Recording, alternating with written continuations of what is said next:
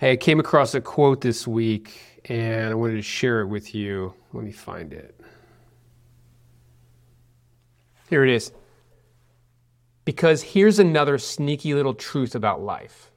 You can't be an important and life-changing presence for some people without also being a joke and an embarrassment to others. You just can't. That's from Mark Manson. I was in the Army for a while, and one of the skills that they taught me through an incredible amount of repetition is how to carry a rucksack. And sometimes an Army issue rucksack, sometimes it wasn't. But what you do is you fill it up with the bullets, beans, Band-Aids, whatever you need for the mission.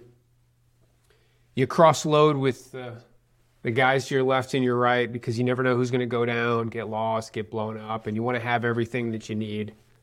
And then you put it on and you start walking and you don't quit. And it's about the mission. Just keep going one foot in front of another. And then one night I found myself on a hilltop, and our mission was to mark a drop zone.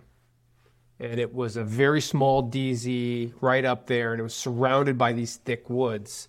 And these weren't just like, I'm going to move through the trees woods. These were just, you can't move through the trees, and you got to break brush to get through. Lots of wait-a-minute vines stopping you. And in a bout of frustration, our medic just took his rucksack off and he started throwing it into the woods, breaking a path. Not good for noise discipline whatsoever, but it worked. And he just tossed it and tossed it and tossed it, and eventually got out there and he could put up a little marker that we needed. Aircraft came in, dropped its load, and we got what we needed and we moved on. Mission accomplished. Today, I still like walking in the woods with a rucksack, a real one, but I also have a metaphorical one that I walk around with. It's filled with my responsibilities, my hopes, my dreams, my stories, my insecurities. And on my very best days, I can stop and cross-load my rucksack with the people around me. I can ask for help to the people to my left and my right.